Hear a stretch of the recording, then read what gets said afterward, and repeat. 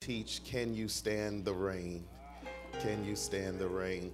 Look at your neighbor and say, neighbor, can you stand the rain?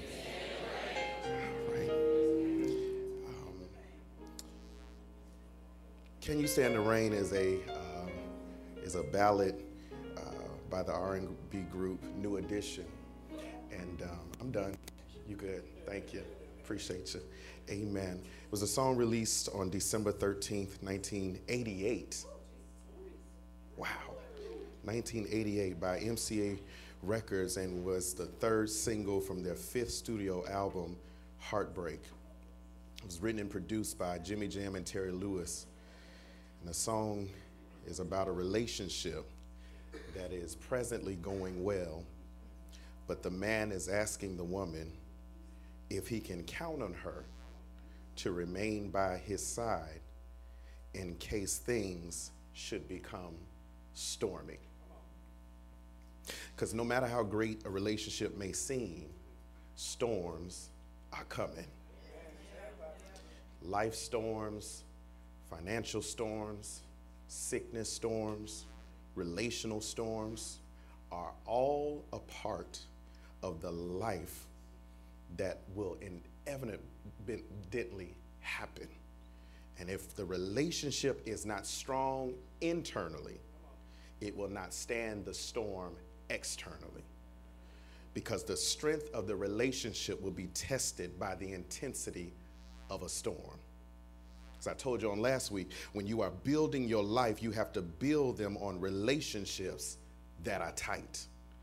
If you try to build a future on loose covenants or loose relationships, when the winds start blowing and the waves start crashing and the storm comes and the rain comes down, it will wipe away your relationship. And I don't care how much sex you have. I don't care how many roses you buy. I don't care how many trips you take. When a storm comes, can you keep your unity? Because storms reveal structure. Everybody say that. Storms reveal structure. It will reveal weaknesses and strengths in the structure. Your relationship is not worth anything until you've gone through something. Because every covenant has to be tested in order to prove the validity of that relationship. Don't tell me how much you in love. Tell me how many storms you survived. Because anytime anybody that's been through a lot can tell you we've been through some ups, but we've also gone through some downs. And the reason why we made it all this time is because we had something that was greater than the storm that was coming against us. Because the test of storms show the strength of love. Can I even submit to you that the test of your relationship with Jesus Christ is proven in your storms? Because can you go through the storm and still come out on the other side with a praise? Can you go through the fire? Can you go through the rain? Can you go through the wind? And even if you bend, you do not break. In fact, I still got a praise in the midst of everything that I've gone through, because I discovered that the love of God is tested and tried and pure. And when I come forth, I'll come forth as pure gold. Now, I need to take a pause for the cause and find out, is there anybody in here that say my relationship with God ain't based on what he blessed me with? My relationship with God is based on how much I love him and how much he loves me. And every good relationship, ladies and gentlemen, begins with friendship. Let me say that one more time. Every good relationship begins with friendship. Let me say that one more time. Every good relationship begins with friendship. Marriage should begin with friendship, because a friend is defined as a person who you like and who you enjoy being with. A friend is described as a person who you like and who you enjoy being with, because you shouldn't marry anybody you don't like being with. Okay, here we go. Nowadays, we get in relationships, give our hearts away, and sacrifice to people we don't even like. Because we become infatuated, we become lustful and so needy to the place that we allow people in our lives that we don't even enjoy being with. Oh God, this is why building a solid friendship could not be overstated. Before you get the dress and before you order the flowers, you better make sure they're a friend of yours. See, I knew I wasn't going to get many amens right there, and I got you. Don't worry, I'm going to come down your lane. Before giving them your sacrifice and your commitment, you better make sure they're truly a friend. Before laying your life down and giving them all your time, you better make sure they're a friend of yours. Because if we be honest, there are some of us that thought we had a friend until you woke up one day and discovered that you have been sleeping with an enemy. Touch your neighbor, say, neighbor, if you get too quiet, we think he talking about you. Before we get too deep, we need to first be at the friendship spot. Before we go down any aisle, I got to make sure I like you. I got to make sure I can spend time with you. I got to make sure you make me laugh. I got to make sure that you're responsible. I got to make sure, I got to check you out to discover who you are. Because there's some people that you dated, when you look back at them, you realize I didn't even like them. Because when you have a true friend, you share the joys and the sorrows of life. When you have a true friend, you share the joys and the sorrows of life. Job 16, verse number 20 and 21, it's on the screen. The Bible says, my intercessor is my friend as my eyes pour out tears to God. On behalf of a man, he pleads with God as one pleads for a friend. Friend is not just there in good times. But a true friend is a person who knows you intimately, that they can plead on your behalf. Everybody can't plead your case when they don't know you. Everybody can't speak up for you when they don't know you. And some of us are getting frustrated with people because you can't understand why they don't have your back. The reason they don't have your back is because they don't know you. The Bible says that they know you so well that they can carry your cause and your issue before God. They can stand as an intercessor and get between you and the problem. They can get between the problem and the problem solver. They can stand in the gap as an intercessor between your trouble and the God who can deal with every trouble in your life, which means that a friendship is not one-sided. I don't know about you, but can I just do this real quick? I need to find out, is there anybody in here that could just lift your hands and say, Lord, deliver me from one-sided relationships? Okay, I ain't got nobody right there. I need to be delivered from people who just want to take, but never want to give nothing in return. Can I just go ahead and say this? I need relationships that got reciprocity. I need relationships that when I sow into them, they're sowing into me at the same time. But when the storm comes, you have to have someone that they can put their issues on the back burner and be there for you. I want to submit to you that the only way that you're going to have a solid relationship is you got to first be a friend. But I want to show you that there are three phases. Come on, let's go. 3 phases of friendship. 3 phases of friendship. That there are the phases you have to go through in order to build a true and honest friendship. There are 3 phases of friendship. Are y'all interested this morning? The first phase, come on, let's go, is the introduction. The introduction. The introduction. It's when you first meet someone and you are being introduced to who they are. Here's the reality. Hope you're ready for this. You're never introduced to the real person. You taking stuff for face value, never realizing they might be two-faced. You just happen to meet that face that day. No matter how good they look, they don't always look that good. No matter how good their talk game is today, they don't always talk that good. No matter how good her hair looked today, she didn't wake up like that. They don't always look that way. That's why, watch this, I'm going to lose all my amens right here. That's why you have to give friendship one thing to develop. One thing to develop a friendship. Here it is, one thing. You ready? Time. Time. I just met you. Get out my DM.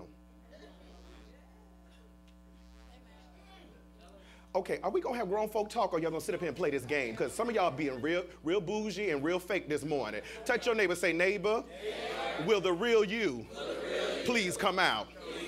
Yeah. I just met you. Get out my DM. You just got my number. Can you at least give it a day before you call me? And here, I know, I'm going to lose you. Here we go.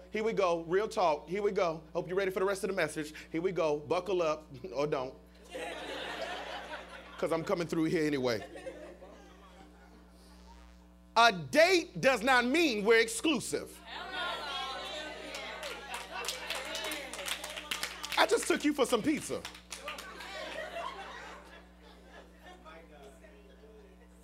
We go on one date. Now you stalking my social media. Well, who that hoe is? Come here. I wish you would sit up here and play like I ain't talking to you today. You Facebook stalker, you. Looking all in the background, trying to figure out where somebody at. Just because we went on one date don't mean we're exclusive.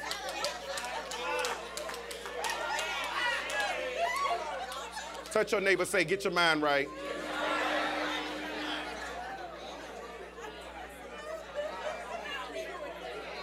Come here, come here. Come here. He just met you. Why he meeting your kids? Come here. Come here, because you need to get delivered today. You ain't giving it no time. He know all your kids.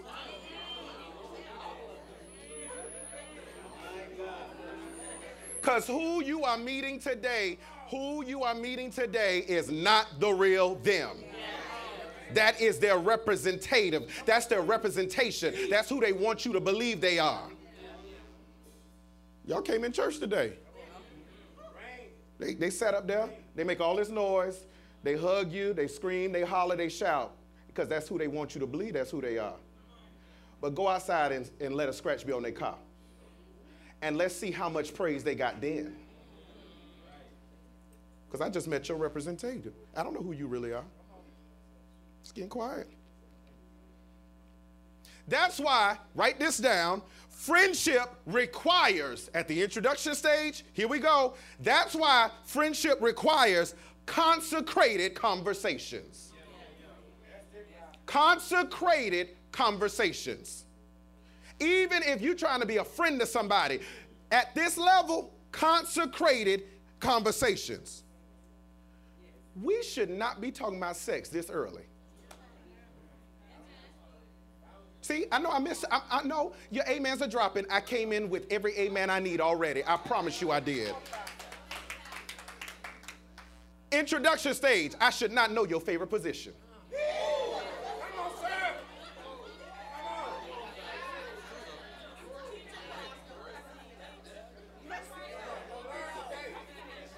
I got you.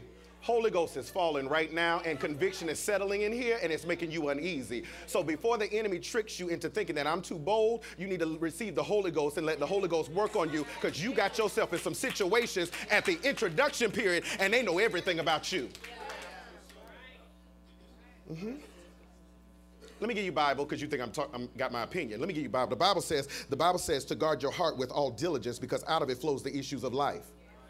The Bible says, how can you heap coal in your lap and not get burned? How are you that close on the edge and you think ain't nothing gonna happen? You have to, watch this, you have to be mature enough to control the pace of the relationship. You have to be mature enough. I just fell in love. The devil is a liar. You have to be mature enough to control the pace of the relationship. He asked you out on a date. Let me take you out for dinner. You can take me out for lunch. Dinner is too intimate. I don't know you like that. Lunch, I can sit there after 30 minutes and say, all right, I got to go. You have to control the pace of the relationship. And if you are not mature enough, and if you are not careful, you will allow, here we go, your heart to speed up because you have not had a relationship in a long time. You allowing your heart to speed it up because you need affirmation. You allowing your heart to speed it up because you need acceptance bad. But you have to look at your heart and tell your heart, Slow down. Shouldn't be talking about sex after you just met them a week. Slow down. Everybody say that. Slow down. Slow down. Yeah, I know it hurt you to say that. Slow down. You know why you slow down? Hope you're ready for this. Because, that's why the children ain't in here. So if they in here, not this month.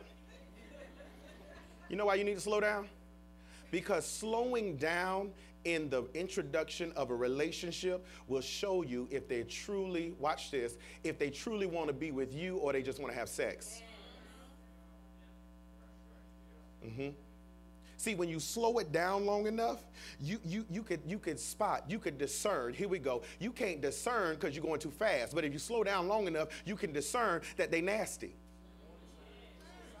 that they perverted, that watch this, that they got a spirit of lust on them. Oh, it's about to get tight right through here. Let me put this down just for a minute and let me real talk to you now. See, if you slow down long enough, you will discover they got a spirit of lust on them. And why is it so relevant that you need to discover they got a spirit of lust on them? Because lust is an insatiable appetite that is never satisfied. Lust will, can I talk real grown just for a minute? I need to talk real grown. Lust will have you have sex with somebody, then go in the bathroom and masturbate. Because it's never enough. But if you don't slow down, you will never be able to spot it. You'll never see it. Because your heart is going faster than how the relationship developed. After one conversation on the phone, you already got the house and the white picket fence. Boo, stop. Stop it. Stop it. He can't even afford the fence.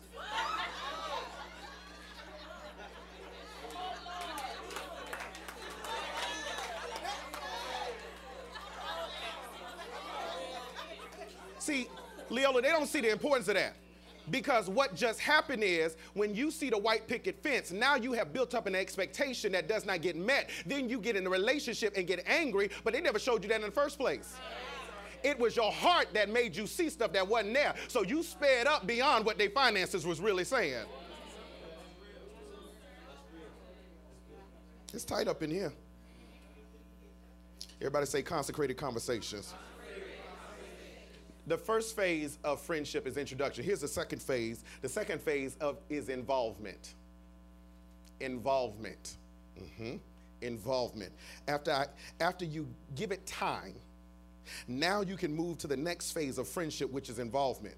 It's where you open up your life to involve that person on a regular. In other words, you don't become a regular in the introduction. If I talk to you today, okay.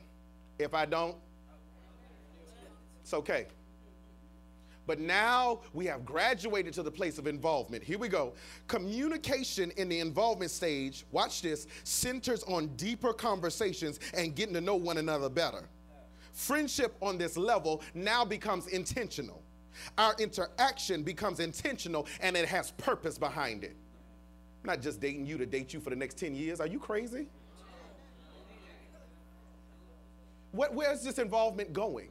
Because if it doesn't have purpose behind it, then I don't need to be in it. Okay. Here we go. Here's a principle. Write this down. Principle of friendship. Write this down. Hope you're ready for this. Here's a principle of friendship. Friendship is the filter of foolishness. Friendship is the filter of foolishness. You know what I feel in the spirit? I feel that somebody in here is trying to run game, and you are so just bothered right now because I am giving away everything, all the tactics that you use, that the devil will no longer be able to have free way in your life anymore. Friendship is now the filter of foolishness. You use friendship to filter out foolishness. Here we go. You should be a person's friend long enough to see the fool in them.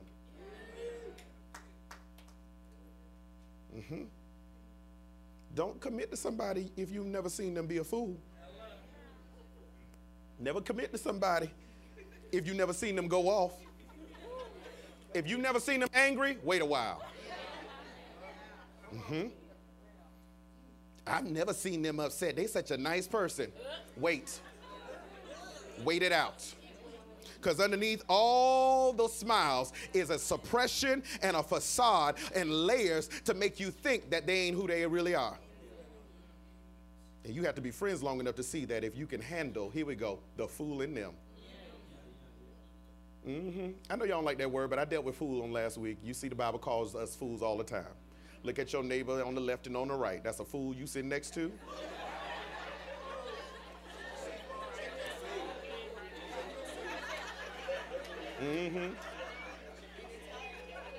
It's 10 seats on every row. There's 10 fools on every row. Friendship allows you and gives you the space to discover if I can deal with the kind of fool you are. Okay. Friendship is the filter for foolishness. And before we go to the next level, we have to master friendship. Involvement, watch this, is the stage. Some of you need to write this down. Involvement is the stage of barriers, boundaries, and borders.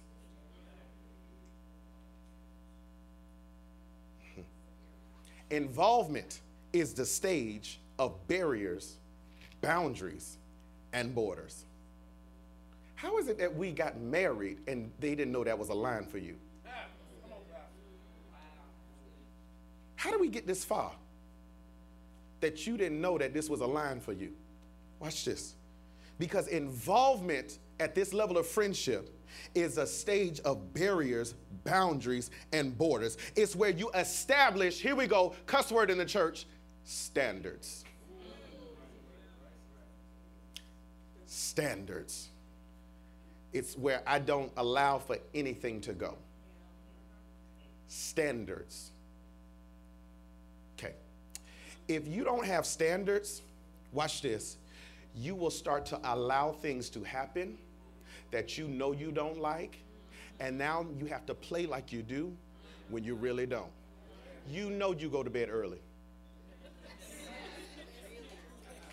So why are you answering the phone after a certain hour? Because the truth of the matter is, I hope you're ready for this. Truth of the matter is, I don't need you to call me after a certain hour because I know how my flesh is set up. I ain't got no real people. Y'all don't want to be delivered for real. Y'all do not want to be delivered for real. I need to talk to some real people that say, don't call me after a certain hour because I know how my flesh is set up and I end up somewhere I ain't supposed to be with my saved self, with my Hikamashaya self. I will end up somewhere, Diane, that I ain't supposed to be. So don't call me after, don't send what you doing. But if I don't set up those boundaries, if I don't set up those borders, I will get involved deeper than where the phase of the relationship is at.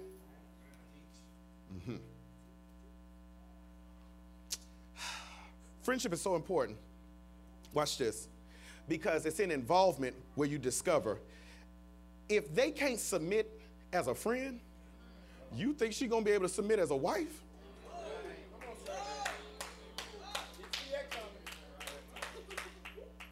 If they can't respect your boundaries as a friend, how will they ever respect your boundaries on the next level?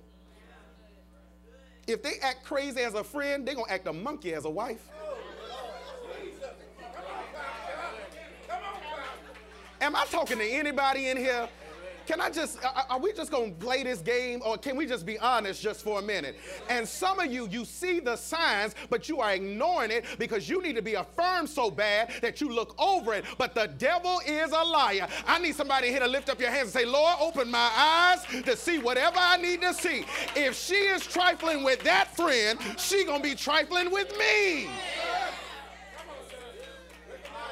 Stop ignoring the signs that are right in front of your face. Don't be so needy that you completely ignore what's really going on. Watch this. So you measure their character in friendship. I don't have to wait to marry you to find out your character. I measure your character in friendship.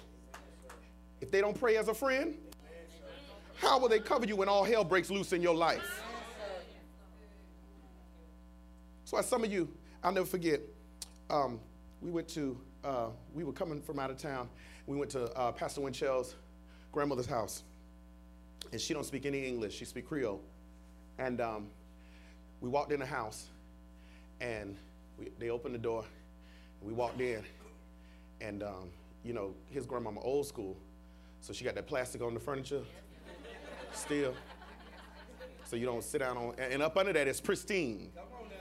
Okay, and so we walked in the house, and before anybody could sit down, because you know I'm old school, you just don't flop your behind on somebody's stuff unless they invite you to. You know, some of y'all put your feet all up on people's stuff, but there's some of you, stay with me, but some of you, I wait for her to say, you know, have a seat. So we all standing there, and she looks to her left and she looks to her right, looking at us, and we looking at her, and that uncomfortable silence, and then she go like this. And I was like, I don't know what's happening right now. Pastor Winchell said, oh, before we do anything, she says we got to pray. That her hands are extended because we got to pray.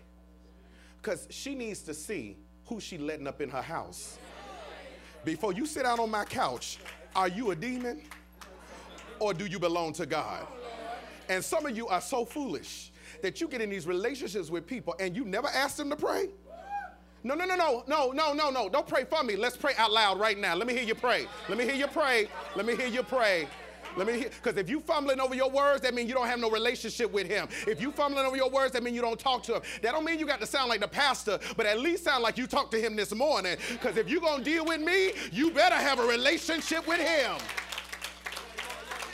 Okay, y'all don't like that. Y'all don't like that. If you don't pray as a friend, if you don't have a prayer life, how they going to go from friend to your boo? How you going to give them more commitment and you don't see more involvement or sacrifice on their behalf? You giving more than what they showing you. Then you come to church and we got to pray you about this depression. And then we got to lay hands on you and ask the Lord to deliver you. And then we got to say, Lord, help her, help her, help her. Lord, help him, help him, help him. Their heart is broken. God, get them back together. And then God push you back together and you go back to the same stuff all over again. Friendship filters foolishness.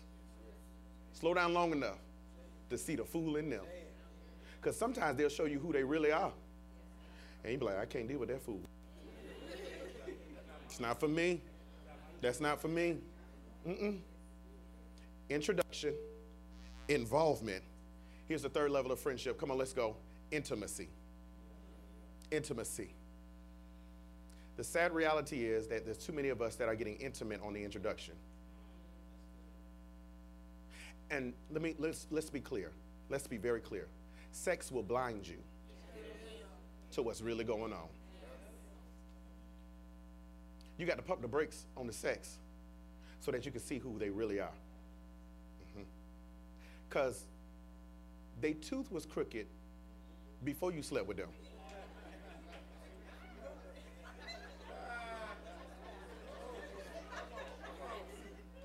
But you didn't see none of that because you jumped in the bed too quick and it blinded you. And then you got the nerve after you break up and they done broke your heart. Child, his teeth was messed up anyway. Honey, you was sleeping with that? Touch your neighbor, say, cut it out, cut it out, cut it out, cut it out. Don't play this game. Cut it out. Be real and say, it blinded me. I didn't see what was right in front of my face. Okay? Intimacy. John 15:15. John 15:15. Look what the Bible says. No longer do I call you servants, for a servant does not know what his master is doing. But I have called you friends. For all things that I heard from my Father, I have made known to you. Watch this. All friendship begins with service. Notice what he says here. I no longer call you servants, for a servant does not know what his master is doing, but I have called you friends. Jesus is saying on the first level, serve. That's what friendship is based upon. Watch this. If they won't help you, if they won't minister to you, you shouldn't be intimate with them. Why is it that you are on that level with somebody that does nothing for you? What do they bring to the table? We are too intimate and not getting anything in return for it. And let's be clear, intimacy is not just sex. There are some levels of conversation that I will never have with you because we are not that intimate and on that level. Can I trust you enough that I can be naked and not ashamed? And I'm not talking about physically. Can I unveil who I really am and you don't use it against me? Because that's the issue. We are too intimate on a level and getting nothing in return. Because intimacy is an unveiling that are only for those, watch this, that can handle the responsibility of intimacy. Intimacy comes with responsibility. Intimacy comes with responsibility. Intimacy comes with responsibility. Intimacy comes with responsibility. I'm going to say it until you get it. Intimacy comes with responsibility. If you are not responsible, I will not be intimate with you. You going to tell your business to somebody and tell everybody else's business? How are you that intimate and they haven't shown that they're responsible? You don't believe me. Watch this, watch this, watch this. Because nowadays we base friendship on, guess what? We friends because we smoke together. We friends because we drink together. We like the same drink. That's what we base friendship on. She make me laugh. That's what we base friendship on. You ready for this? This is real deep. Hope you can handle this. Friendship a friend will never be an enabler.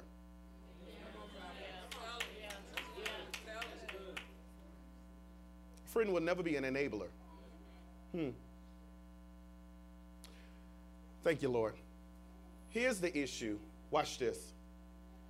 Because we're so dysfunctional, and that's all we live our life out of, is dysfunction. When you meet somebody that challenges you to be on the next level, you consider them an enemy. When in actuality, they were your friend. Isn't it amazing that Jesus called Judas a friend, but called Peter an enemy? He called Peter Satan. Get thee behind me, Satan. But looked at Judas and called him a friend. That always messed me up. You know why? Because Judas was part of the plan to get Jesus to his next level. And there's some people that you are considering an enemy. They aren't your enemy. They actually your friend. Because they challenge you to be better every single day of your life. And they refuse you to live beneath who you really are. They get on my nerves. Always ask me to come to church. Get your mind right. That's your friend, not your enemy. And here your foolish self will pick up the phone when somebody calls you to drink, but will send them the voicemail when they call you to go to church. You need to figure out what is a friend and what is an enemy. Because you drinking with the enemy. You smoking with the enemy. You sleeping with the enemy. And you reject anything that is healthy because all you know is dysfunction. It's getting tight. A friend is a person I can be naked and not ashamed. Here we go. Isaiah 9, verse number 6. I saw this last month while we were going through the series, while the ministers were going through the series, and something stood out to me. This is a scripture that we read all the time when it comes to Christmas, but I need you to see something. Isaiah 9, verse number 6. For unto us a child is born, to us a son is given, and the government will be on his shoulders, and he will be called Wonderful Counselor, Mighty God, Everlasting Father, Prince of Peace. For unto us a child is born, to us a son is given, and the government will be on his shoulders. That word government right there can be translated, you ready for this, as responsibility. So let's read that one more time. For unto us a child is born, to us a son is given, and the responsibility will be on his shoulders. Let me give you the imagery so that you understand what the Bible is saying. In the days of old, the priests would carry the Ark of the Covenant, a box that represented the presence of God, on their shoulders. They would carry the presence of God on their shoulders. Watch this, signifying that this was not a luxury for the priest, but it was a responsibility. That for you to carry the presence of God was not a luxury when you felt like it, when you wanted to, but it was a responsibility. That when I didn't feel good, I still had to carry the presence of God with me. When my life is not going good, I still have to bear the weight of the presence of God on my shoulders. Am I teaching now? Yes. Now watch this. The priest had to be able, watch this, to operate, here we go, under the pressure of responsibility. So my question becomes, watch this, what do you measure under friendship? You are measuring, watch this is a key that I need you to get about friendship. You are measuring their stability under responsibility. How stable are they under responsibility? When responsibility comes, do you fall to pieces? Because if you fall to pieces and we ain't married, when responsibility comes, you will break into a million pieces because you can't be stable under responsibility. This is the stuff we never look at. In a friendship, can they manage the weight of a responsibility? Because if they buckle at watch this, if they buckle at calling you on time, if they fail picking you up on time,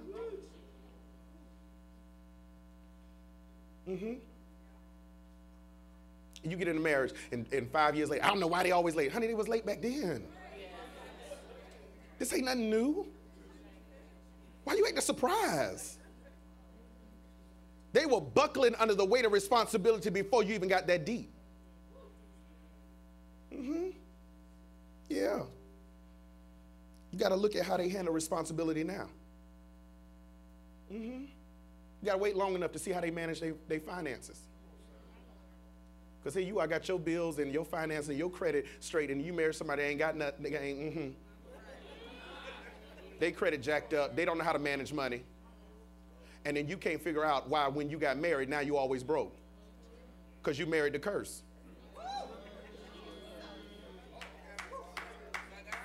Does anybody in here really want to hear the truth? I'm trying to help somebody. You sitting up here acting like you don't know. No, you married dads. They were irresponsible paying their bills. Well, you got to sit around long enough. You got to wait. You got to give it time. Sit around the house. Sit around the house. Stay with me. Stay with me. You got to sit around the house. You got to look at that dinner table. You got to see if them bills got a red line around it.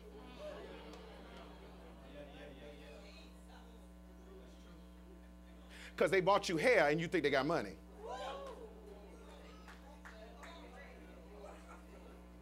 They spend a lot of money on their car, but they got nothing in their savings. So a rainy day comes, come here lady, and a rainy day comes, and now they're hitting you up for money, and you think you a strong woman because you done handle something for your man, never realizing you are marrying a boy.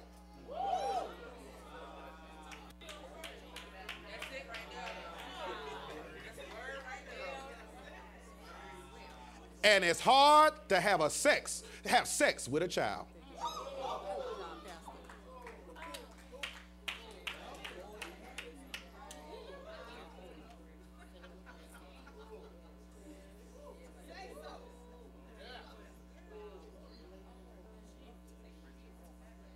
Am I talking to anybody? Is this too real for y'all? I thought this was the Freedom Church. I can't do this nowhere else.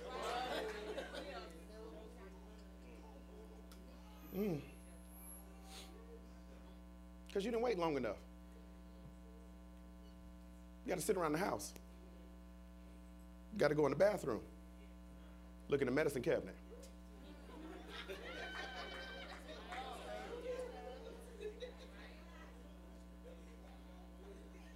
What'd you take that pill for?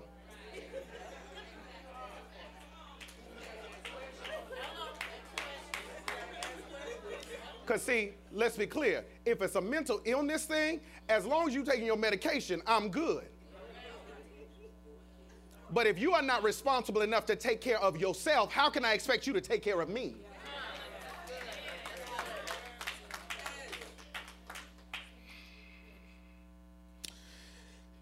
Next principle, write this down.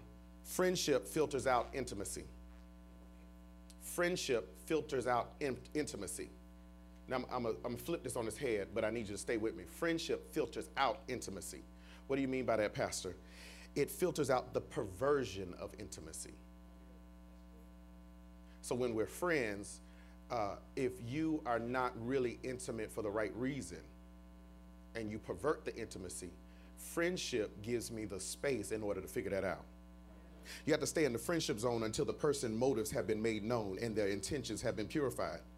It is during the friendship that you get to measure their consistency.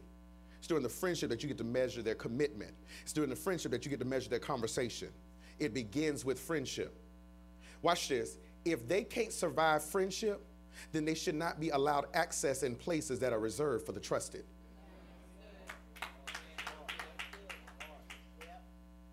Hey, sad reality. If they're not a good friend, they will not be a good girlfriend.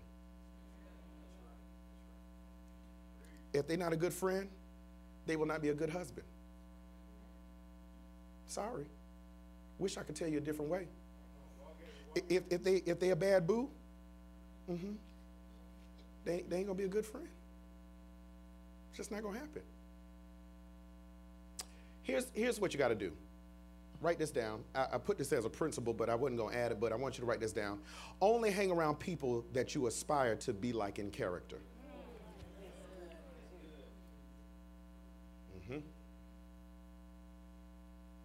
You ever notice birds of a feather? All liars, they hang out with each other. All gossipers hang out with each other. You need to hang around people that you aspire to be like in character. This will save you so much time and so much heartache. Don't even become friends with somebody you cannot become like in character. They might make you laugh, but you're going to pay a price for it after a while. This challenges your ego and your insecurities, because if you got to be the smartest person in the room, that shows how insecure you really are. Truth of the matter is, sometimes the people you hang around them because you see them as less than you. Because you the big fish in a small tank. But why don't we move you, the fish, into the ocean? And can you be secure enough to be who you are in an ocean where you got whales that's swimming past you? Or do you become so insecure? It ain't that you hate all women. No, you're insecure. All men aren't dolls. It's because you're insecure. You want to be around people that you feel more superior to. You got to get around people that's smarter than you. You got to get around people, help me, Jesus, they got more money than you. If we going out and I'm always paying the bill, I need some new friends. Here's the other reason. I need some people that got more money than me, because I need to see what they do so I can learn from them. But when you are insecure, you will look at the person that got more money, how they do all that, and look how they spend it out their pocket, and just realize that there's some principles that they're operating at that you need to learn to better your own life. Okay. You need to be around people that are better than you so that they can put pressure on you to grow and mature.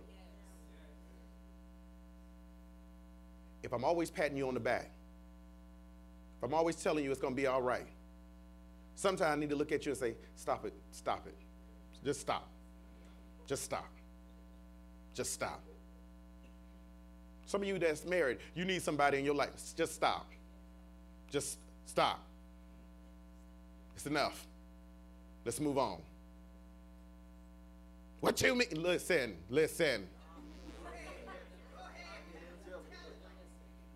Just stop. Everybody needs somebody to tell them, just stop. Come on, practice on your neighbor. Look at him, just say, just stop, stop, stop it. Just stop. Enough is enough. Proverbs 17:17, look what the Bible says. A friend loves at all times, and a brother is born for adversity. A friend loves at all times, and a brother is born for adversity. A friend loves you when times get hard. You need friends that will love you even when you're unlovable. You need a friend that when you start going crazy, they can look at you and say, all right, get it all out. Get it all out. Yeah, I know you're upset. I know you crying. Get it all out. Yeah, get it all out. It's going to be all right when it's over. Yeah, cry. It's going to be all right. Cuss if you need to. It's going to be all right. But a real friend will love you when times get hard.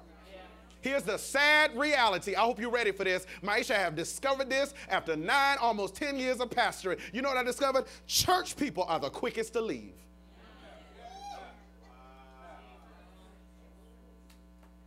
My friends that ain't saved ain't went nowhere. But them church people, they'll flip out on you. Jesus said, watch this, I'll prove it to you. I'll prove it to you. It's not my opinion, it's the Bible. Jesus says, watch this, he was walking with the disciples one day, and he said, listen, I got an announcement. You're going to walk with me. This is what you got to do. Those who eat of my flesh and drink of my blood can have a part of me. And the Bible in the very next verse says, and many left him right then.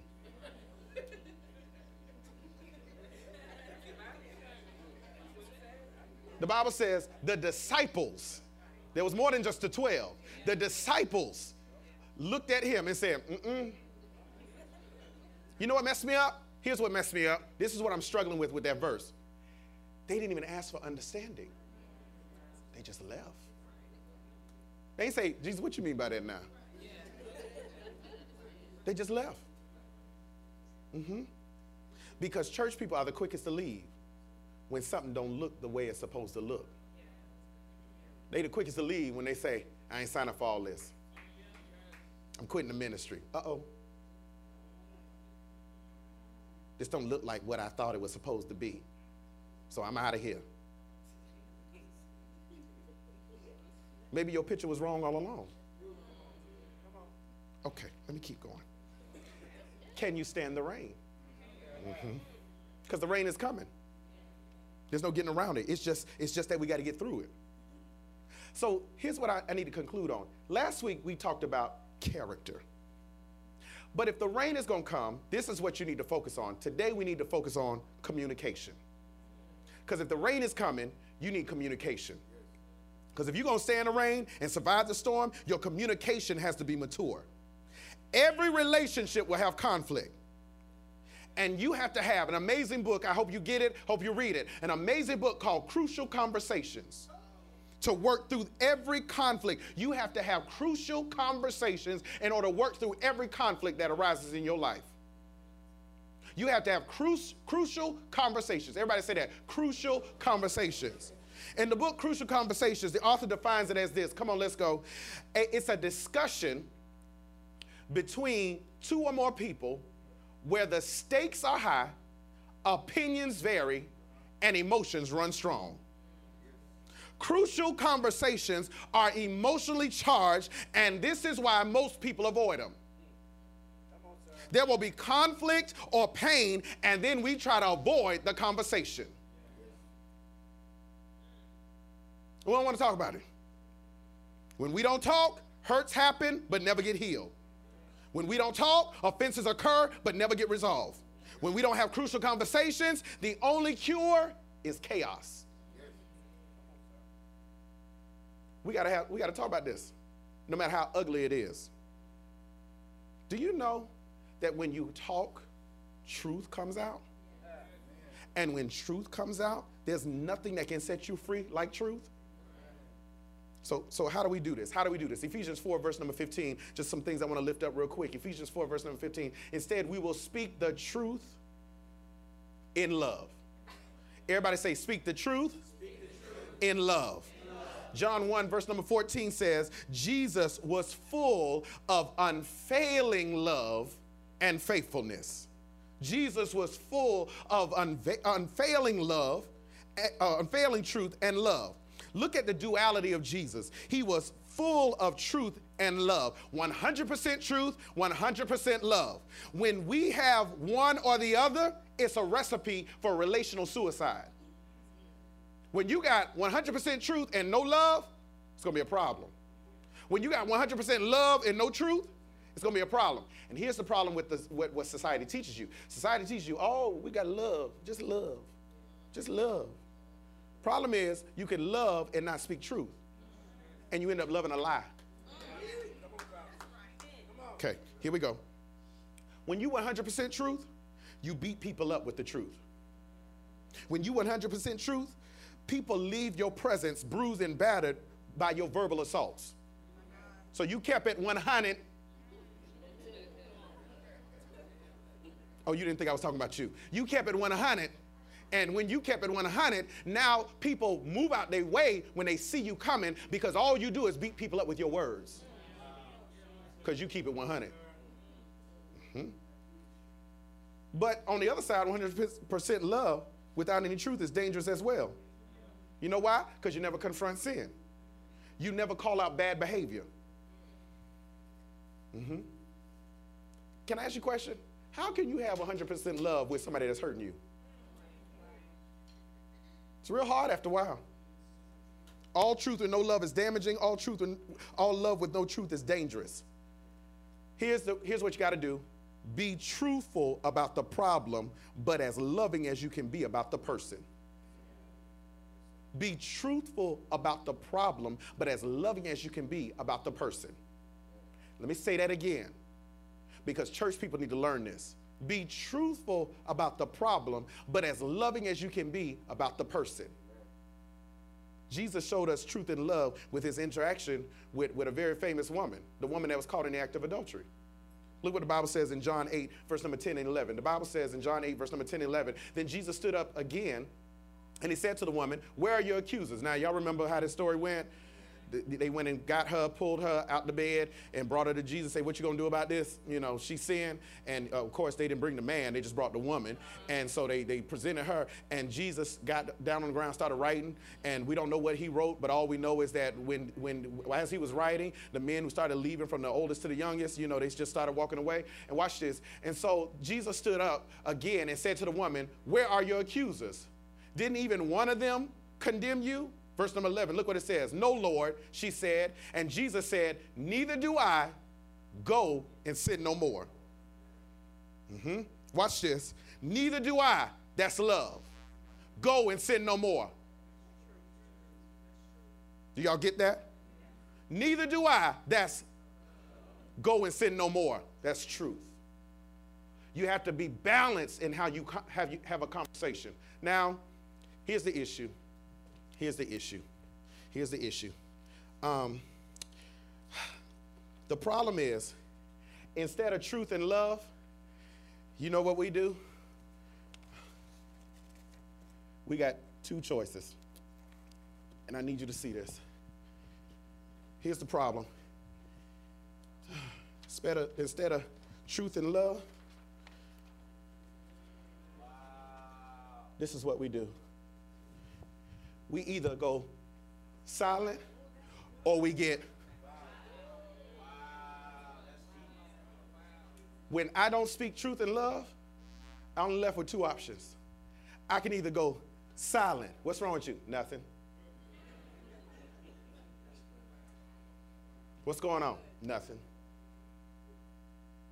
Watch this.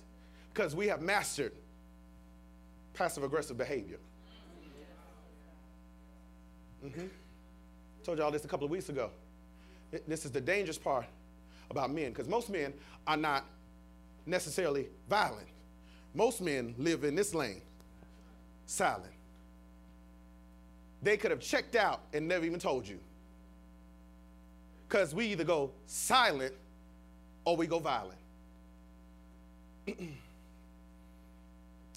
I know it's something wrong. No, it's not. I just want to avoid it. So I'm going to go silent. Watch this. Or we go violent. We say hurtful things. We're rude. We're nasty. Can't get nobody to come to Freedom Church from your job because they know who you really are.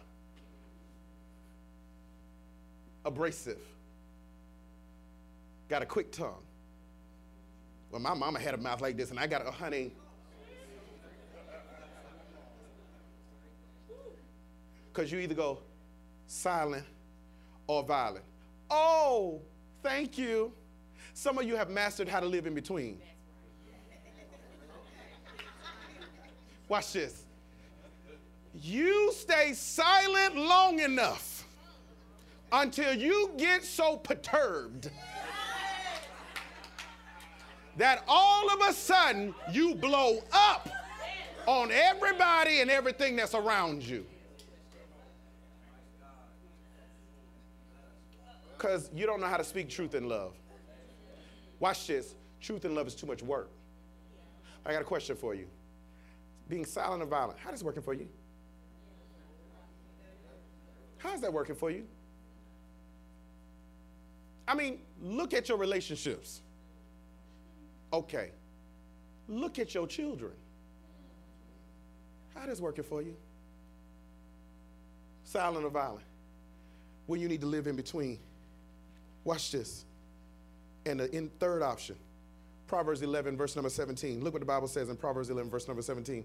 Your kindness will reward you, but your cruelty will destroy you. Your third option is to speak truth in love, where you tell the truth about what is wrong, but you do it in a kind way. I know that's hard. I know it ain't easy, because your emotions are ahead of your mind. And sometimes you got to call your mind in and say, come on in. Come on, emotions. Come on back. Come on back. Come on back.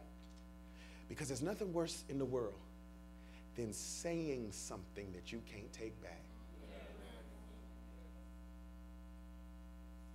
There's nothing worse in the world than ignoring somebody that you end up losing.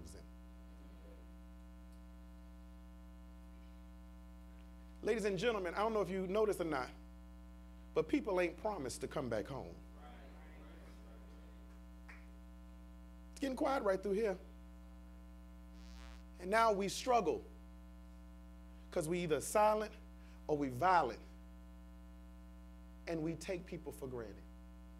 Some of you are like me. I wish I had one more chance with my grandmother. Yes. I wish I had one more conversation with my grandfather. But when you don't speak truth in love, you live in the zone of regret. I ain't here to depress you. I'm just trying to be honest with you. So, Pastor, make this practical.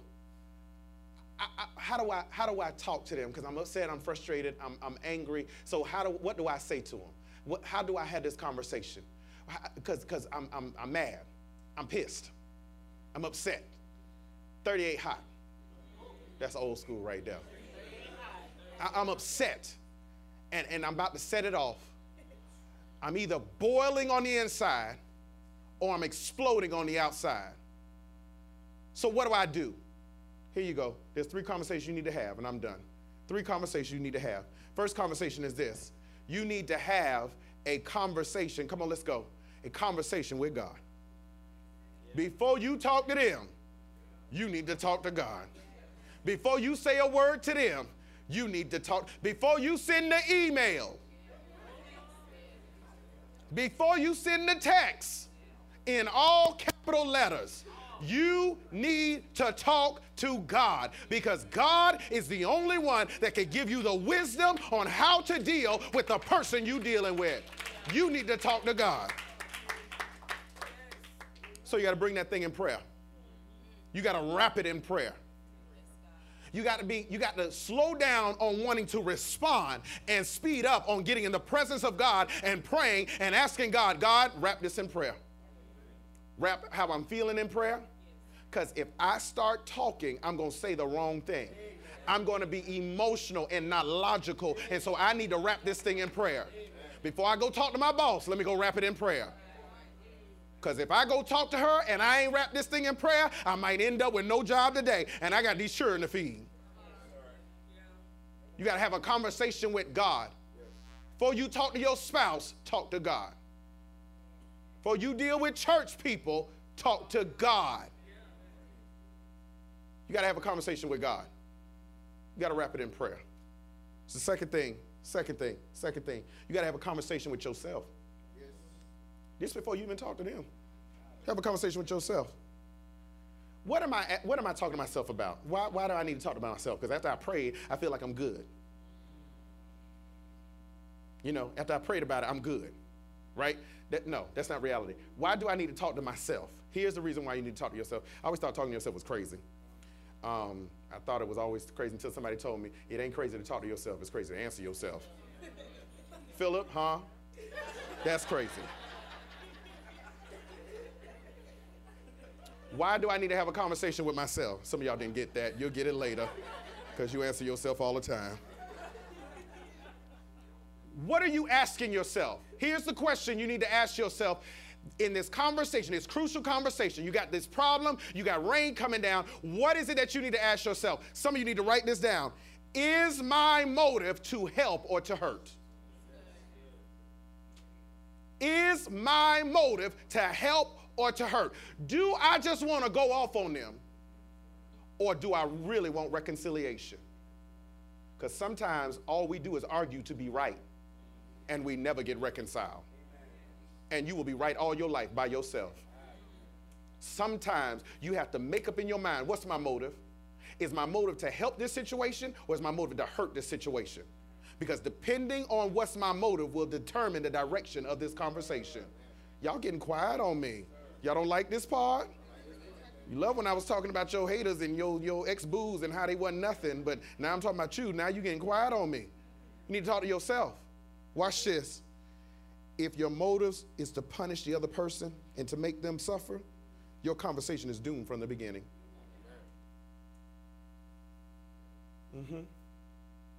Because let's be real. Let's be real. Sometimes, Danielle, I just want you to hurt just as bad as you hurt me. I know you saved, but you don't want to admit that. You made me cry, I want you to cry. And I'll set the whole place on fire. I'll make everybody uncomfortable. Listen, I am the master at it. I'll make everybody uncomfortable in the room with my very presence, because I need you to pay for what you did to me. See, that's why I prayed first. Because when I prayed first, now the Holy Ghost is sitting in me. And now I can't respond the way that I want to respond.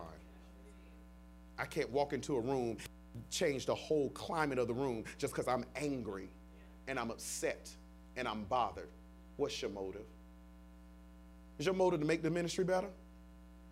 Or is your motive just to be right? Excuse me. Is your motive to make the ministry better, or is your motive to be in control? Because some of us just want to be in control all the time. That's all we want to be, is in control. So they didn't act the way you wanted them to act. So now you got to come in and control and manipulate the whole environment to get them to do what you want them to do. If you would have just took the trash out, I wouldn't have to fuss like this. Honey, it bothered you that bad? Y'all don't like that right there.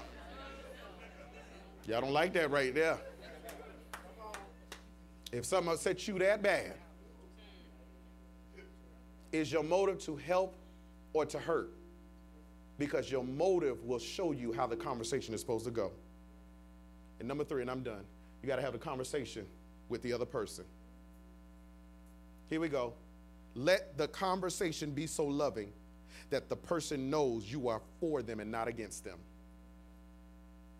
I should frame it in such a way that you walk away feeling I was for you and not against you. And even though we talked about something you didn't like, and I said some stuff you didn't want to hear, you know that by the time I leave your presence, I really do care about you. I want you to be great. I want this relationship to be great. So I'll do it in love. I won't throw truth down your throat. Okay? I want to do this, and I'm done. So how do you put this in application? I'm going to do this real quick. If you don't get it, listen to the podcast. Watch this, because I was going to teach this, but I don't have time. Number 1, whatever you're getting ready to say, write it down. Write it down. Emotions kick in, begin to talk emotionally and not truthfully. So you need to write it down.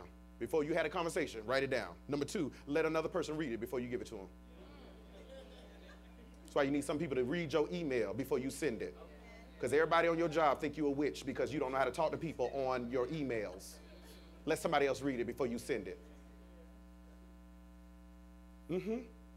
Number 3, make honest judgments about being judgmental. Watch this. Sometimes Jesus says, don't judge unless you be judged. So we say we better not make a judgment. That's like saying don't use your brain. Watch this. But a few verses later, Jesus says, don't cast pearls of wisdom to the swine. So how do you know someone's a swine unless you make a judgment? He's not saying don't ever make a wise judgment. You make them every day about your work, about your finances, about your problems, about people, but do it in a way without being judgmental. Take the judgment out of what you're getting ready to say. Let me put it like this. Don't use always, every time you do this. You always do it. Stop. That's a judgment. They don't always do that. They don't do that every single time. You just caught it the 2 times that they did it. Number 4, discern if a person is a swine or not. Some people are dishonest, are so dishonest that even if you did speak the truth to them, they will trample all over it. You got to discern, is this a swine or not? Am I going to cast my pearls and they ain't going to go nowhere? Because sometimes, watch this, it takes years to discover if they're a swine or not. It's not something you know off the bat. You ain't that spiritually discerning. Number 5, affirm the relationship, then speak truth. Affirm the relationship, then speak truth. The woman that caught in the act of adultery, Jesus told her, I don't condemn you. He affirmed her, but then he told her the truth about herself. Sometimes you got to start a conversation with, you know I love you, right? You know I really care about you. I'm speaking this in love. Everybody say maturity. I know this is hard for some of y'all. This is going down rough. Number 6, make sure it's the right time and the right place. Go ahead, a conversation, make sure it's the right time and the right place. Don't be calling somebody out in front of other people. You're going to get nothing but resistance. Pull them to the side. Don't wait till she come right in the door and you want to go in on her. Wait till she done settle herself. Number 7, choose your words carefully. Exaggerations are not helpful. Choose your words carefully. So what am I saying? People of God, if you're going to stand the rain, you got to make sure, number 1, they're a friend. But number 2, you got to make sure you have courageous conversations. You got to make sure that you can have the conversations that even in the rain, we might not like it, but we still going to talk about it. I'm not going to go silent, and I'm not going to go violent. I'm going to speak the truth in love. I'm going to allow the Lord to temper me so that I can say what I need to say and that you don't feel attacked while I'm saying it. But you understand it comes from a place of love. Did anybody receive the word on today? Everybody standing.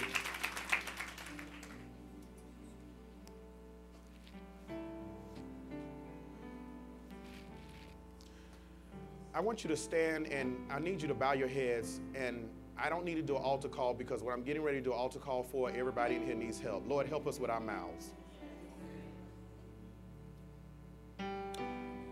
My prayer is the Lord take the venom out of our words.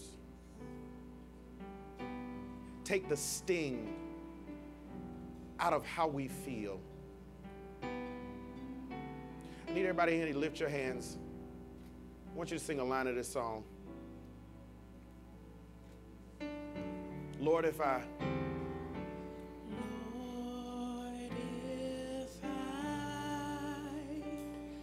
find favor in your sight. Come on, lift your voice and say, Lord, please. Lord, please. Hear my heart's cry. Hear my heart's cry. I'm desperately waiting to be where you are. To be where you are. I'll cross the hottest desert. Cross the hottest desert.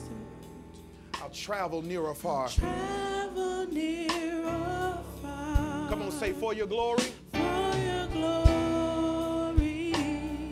Come on, I need somebody to lift your hands and say, I will. I will do anything. Just to see you. Just to see you. To behold you. To behold you as my Come on, King. one more time. For your glory. For your glory. Yes, God. I will do anything. I will do anything. Just to see you. Just to see you. To behold you as my King. To behold you as my King. So, Father, we pray right now God, we thank you for the power of your word that challenged us and convicted us. As our hands are lifted before you, God, we receive your presence now. God, every time that we want to walk in our flesh, sit on us. Every time we want our mouths to speak, but our spirit has not right, God, work on us, creating us a clean heart and renewing us a right spirit. Purge the words that come out of our mouths, God. We pray for a level of maturity, God, to realize that we could be infecting and affecting people by what comes out of our mouths. So God, we consecrate even our words now before you. Let them be words that please you. Let them be words that give you the glory. Let them be words that they see that we have God living on the inside of us. And we thank you now, God. God, I pray that you purge every person that is not a real friend out of our lives. Hallelujah. God, I pray that you send the right people that will love us unconditionally, that will support us even in the rain. God, we pray right now that you send the right people around us. God, take the blinders off our eyes. Let us see the relationships that are dysfunctional, that don't please you. And God, give us the power and the strength that if we got to stand by ourselves for a season, we know that you're going to send the right person our way. We thank you now, God. And we bless you now, God. And we give you the glory. In Jesus' great name we pray. Give God a shout of praise for his word. Come on. Come on, give God a shout of praise for his word. Hallelujah. Last time, every head bowed, every eye closed. If you don't know Jesus for yourself, if you are unsure of your salvation, if you've never confessed the Lord Jesus Christ as your Savior, my brother, my sister, I come to introduce you to a man that could change your life and make you brand new. Jesus is the best thing that could ever happen to you. Jesus is the best thing that could ever happen to you, but you have to surrender your heart to the Lord. You got to give him your all. And if I'm talking to you, I'm going to count to 3. I want you to lift up your hand saying, Pastor, it's me. I want to surrender my heart to the Lord on today. I'm ready to give him my all. Secondly, if you're looking for a church home, there's no greater place than right here at Freedom, a place you can grow and mature in God, a place that we're outside of the box, but we're always in the book. And there's a place here that God has for you. We got room just for you. God is calling you to be planted in the house of God. If it's for any of those reasons, if it's to give your heart to the Lord or it's to join this church, I'm going to count to 3. I want you to lift your hand saying, Pastor, it's me. I'm ready to surrender. Come on. 1, God is calling you, my brother. He's calling you, my sister. 2, it's your time. It's your season. Come on. If I'm talking to you, lift up your hand. 1, 2, and 3. Come on. Lift up your hand if I'm talking to you. Come on. Lift up your hand if I'm talking to you. Don't leave here the same way that you came. Hallelujah. Come on, don't leave here the same way that you came. God is tugging on your heart. He's pulling on your spirit now. This is your time. This is your season. God is calling you. Don't leave here the same way that you came. Hallelujah. Hallelujah. Hallelujah. All right, all heads up, eyes open. Come on, let's give God glory for his word on today. You can be seated in the presence of the Lord. At this time, we're getting ready to give. Go ahead and secure your